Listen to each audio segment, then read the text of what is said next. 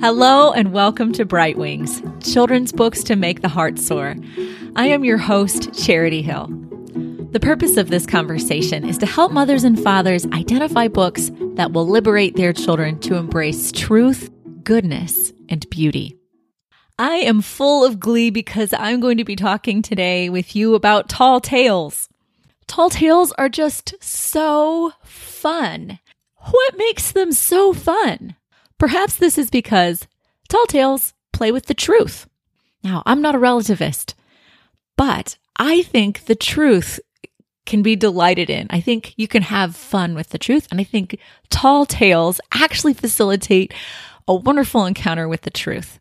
I'll tell you more what I mean. First, though, I want to talk about how fairy tales and tall tales are distinct from each other. Just for reference, I did a podcast, episode 9, Why Fairy Tales, if you want to hear more about my thoughts on fairy tales and why they're worth reading. But right now, I wanted to distinguish fairy tales from tall tales for you.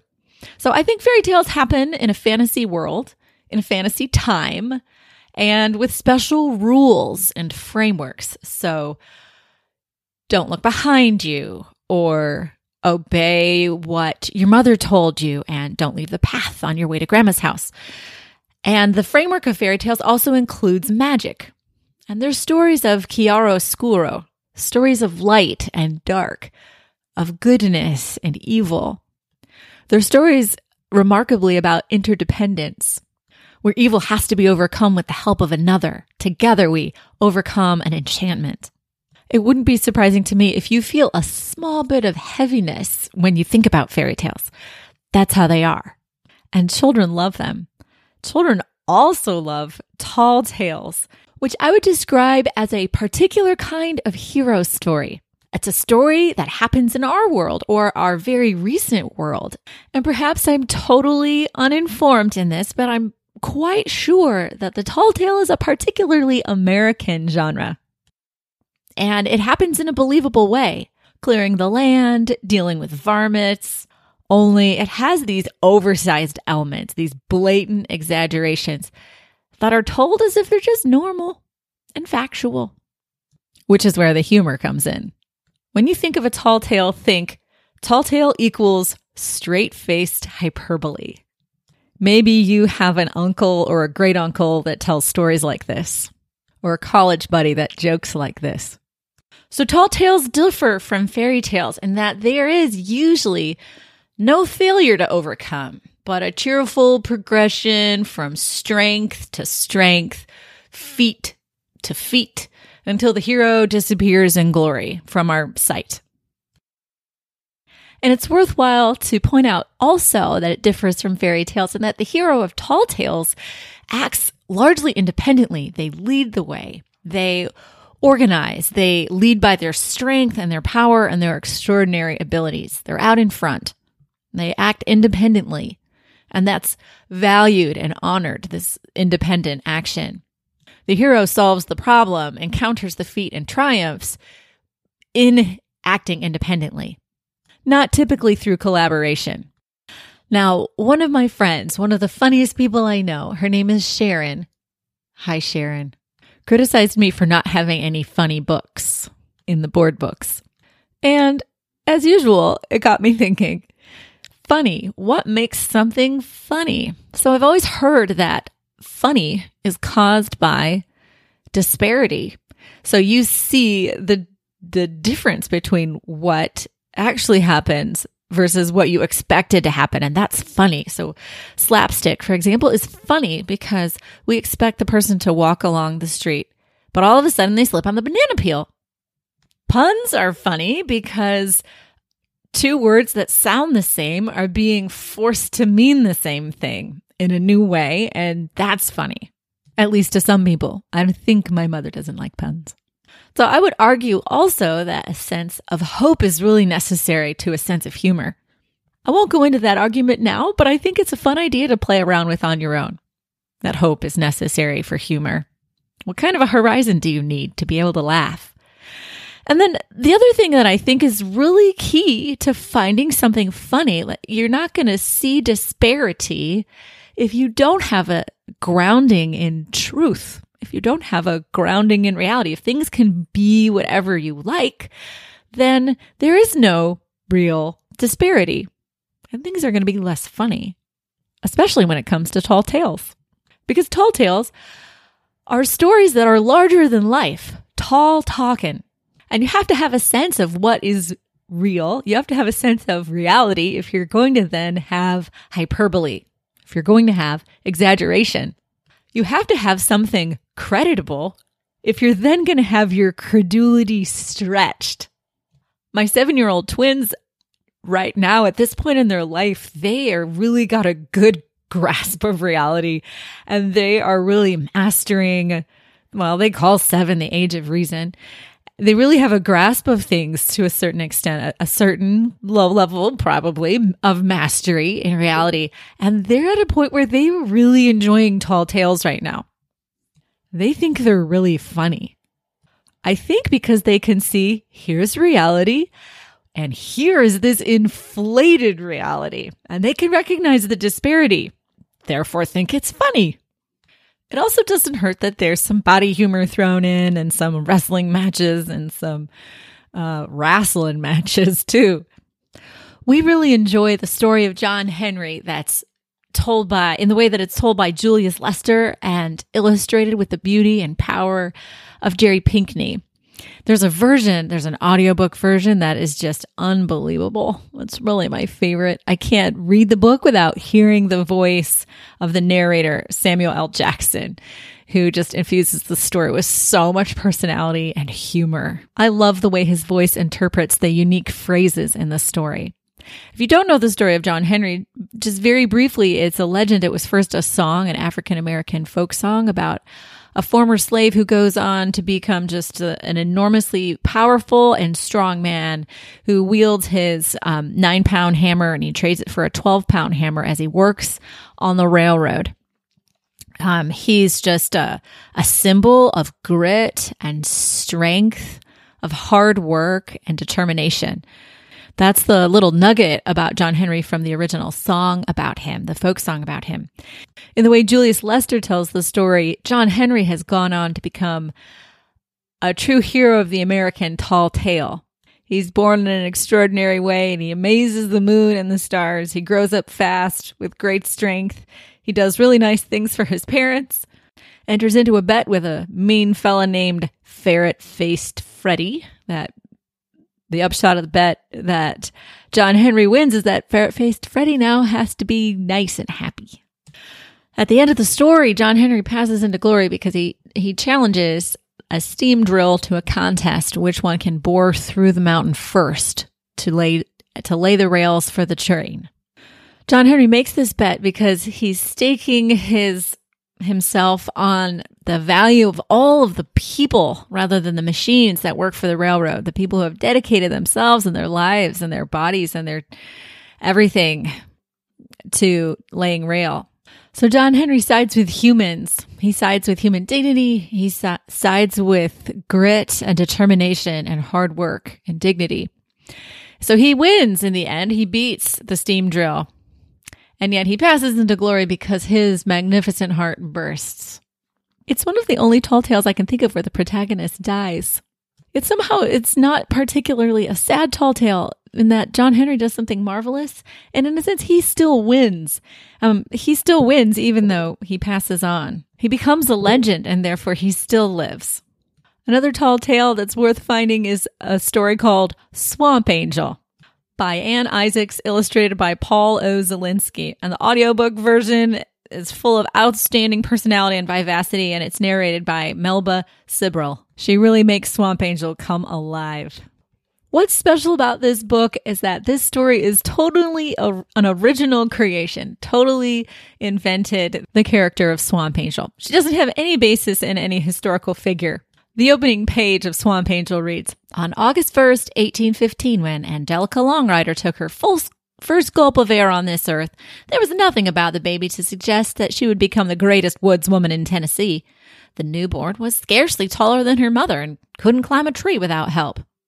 The author brings this kind of understated cleverness, irony, along with all the marvelous exaggeration that tall tales have. The illustrator, Paul Zelinsky, does a marvelous job making the illustrations look like they're primitive early American paintings, perhaps from the early 1800s, 1840s. At those times, itinerant painters would go around and draw a mural or draw a flower border or paint your portrait. The artwork in this book looks something similar to that. What's interesting is he kind of plays with proportion, and you're a little bit unsure at first whether it's the size of the girl, the hero, or whether it's a proportion problem with the artist's skill, right? But of course, it's the size of the heroine, Swamp Angel, and the huge bear that she fights in the story is called Thundering Tarnation. There's something so comical about the very lovely illustrations that show this Tennessee woods woman rather sweetly dressed, barefooted, and wearing a poke bonnet, rescuing settlers, wrestling a bear, and snoring down a forest. Swamp Angel is one of those stories that we've checked out of the library again and again. And when we first did this, we were listening to the audiobook. And so, of course, to this day, whenever I read Swamp Angel, I have to channel Melba Sibrel's infectious inflection. It's a super jolly book. And big surprise to myself, I'm holding another book on my lap called Meanwhile, Back at the Ranch, and I hadn't even noticed that the author is the same as Swamp Angel. Same author, Ann Isaacs. And this book is a total hoot. It's illustrated by Kevin Hawkes. In this story, a proper English lady named Tulip Jones inherits a whopping $35 million and a fine ranch in a place called By Golly Gully, Texas.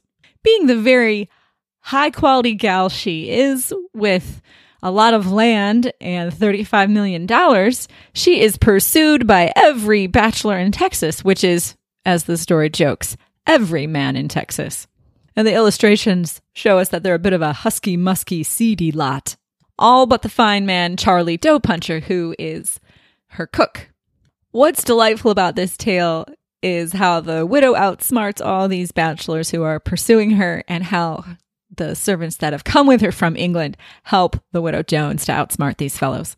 What's also really impressive to me is that Ann Isaacs has come up with another original tall tale that is really in the fine tradition of tall tales. This is impressive to me because back in third grade, I tried to write a tall tale and I felt like I failed miserably. So I think tall tales are harder to come by and harder to make interesting and not clumsy or cheesy, but clever and the right mix of believable and unbelievable. This was a story that had my three youngest squirming and laughing out loud. In fact, they've even adopted, especially my son, this word that's used in the story by one of the bad guys. It's the only word this bad guy ever says. He's the sidekick for the super bad guy. He says, "Reprocious."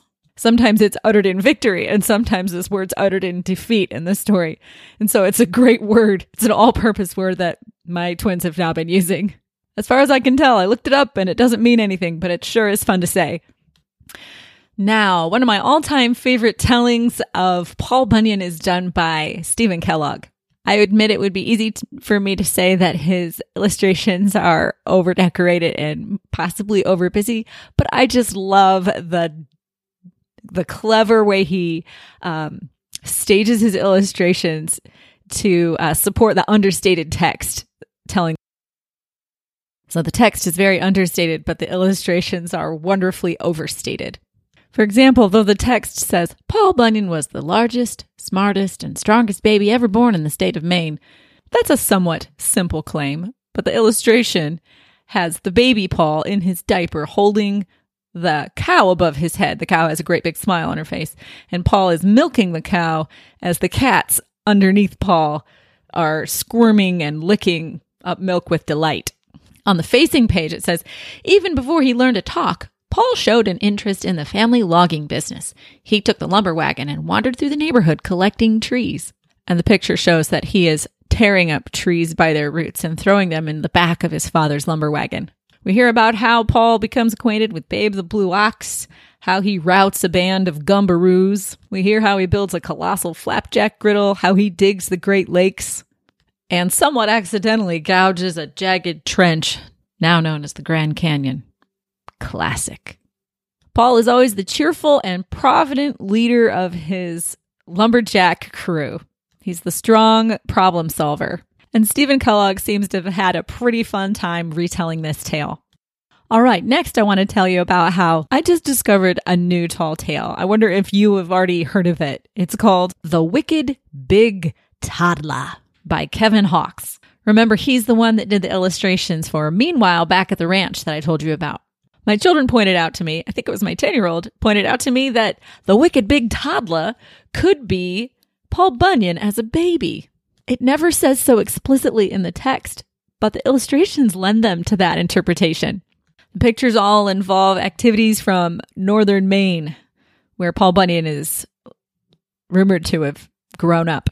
They involve boats and lumber and logging, moose. What makes this book particularly clever is how understated all the text is and how hilarious the illustrations are in contrast.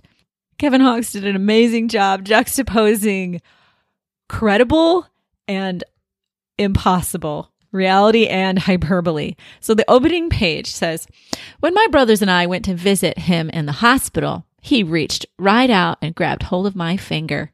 Of course, we would all expect some little baby to be holding his big sister's first finger. But in this case, there's a gigantic chubby hand holding the girl by her wrist, holding her up off her feet.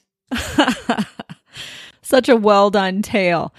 What's especially funny for mothers and fathers reading this book is that there's kind of a double irony because all toddlers seem to behave like the wicked big toddler and wreak huge amounts of havoc as this giant toddler does. You'll probably find the scenes where they're getting the wicked big toddler to go to sleep and when they're changing his diaper to be quite cathartic. Your kids will think the scenes are funny, but you will secretly think to yourself, yes, that's exactly what it's like to have a toddler. Finally, someone understands. Sometimes we need hyperbole to zero in on reality, don't we? So I've shared with you some of my favorite tall tales. I also want to encourage you to find maybe a few versions of Paul Bunyan and compare them. See what differences your children can find between the different versions. There's some really nice versions of John Henry out there too. I know if you're interested in an audio version, there's actually one on YouTube that it has music by B.B. King and is narrated by Denzel Washington. It's pretty awesome too. I mean, the animation is not that great, but the story is. I've also not featured any stories about Johnny Appleseed, but there are so many beautiful ones out there, so many well-written and well-illustrated versions of Johnny Appleseed. Also in the book list, I'm going to include a biography about Johnny Appleseed for mothers and fathers to read because it looks really good. I haven't read it, but maybe you can read it and tell me what you think. Now, the last story I want to tell you about is called The Rattlebang Picnic, authored by Margaret Mahy and illustrated by Stephen Kellogg. It is such a fun, goofy story, and I would argue that it's a kind of tall tale. It's a story about a family, the McTavish family. Rather than it being a tall tale about an individual, in this case, it's a family that takes on the role of the hero. But as a good tall tale does, it mixes reality and hyperbole so well that I think it really kind of belongs in the tall tale genre. The story opens when Mr. and Mrs. McTavish first get married and they ride off into the sunset on their bicycle and they're trying to decide whether they should buy a big, fast, fancy car or whether they should have a big family. They have decided in a prudent way that they can't afford both a super fancy car and a lot of kids. And so they decide to have a smallish family, which they consider to be 7 children, and an old rattlebang car. Of course, the book communicates because of this that people are more important than possessions, but along the way, it is full of glee. So the McTavish family likes to go on adventures in their old rattlebang, and they're always bringing along their Granny McTavish, who's a spirited thing. Illustrations are full of good cheer and lost car parts. Their wild adventures in their old rattlebang involve sharks and a volcano and Granny McTavish's legendary overcooked pizzas. In the end, wonderfully, it's the children who are the heroes to the family. Their bright ideas and quick action really save the day. This is one story where I don't want to give away the ending. It's just so fun. So that's The Rattlebang Picnic by Margaret Mahy. I'm sorry to say you wouldn't be able to find it at my bookshop listing, my Bright Wings bookshop listing. If you wanted to purchase it, you'd be able to find Swamp Angel on that list, my bookshop listing, and the Paul Bunyan that I told you about, The Wicked Big Toddler, and the John Henry book that I mentioned earlier in the podcast. In order to find The Rattlebang Picnic, it looks like you would need to find it at thriftbooks.com, along with Meanwhile Back at the Ranch. That would also be available at Thrift Books. And, of course, there's always Amazon. I just became an Amazon affiliate so that I can give you access to these a little bit harder to find stories. I set up my whole bookshop.org platform in order to try to work around Amazon, but I've just had to knuckle under because bookshop.org just doesn't have everything, and I want to give you everything. I'm still going to be trying to use Bookshop primarily, but for everything else, there's Amazon, right? All right, so let's get back to the good stuff. Why are tall tales so fun? Tall tales are delightful because they help us zero in on the fact that the world is marvelous. People are extraordinary.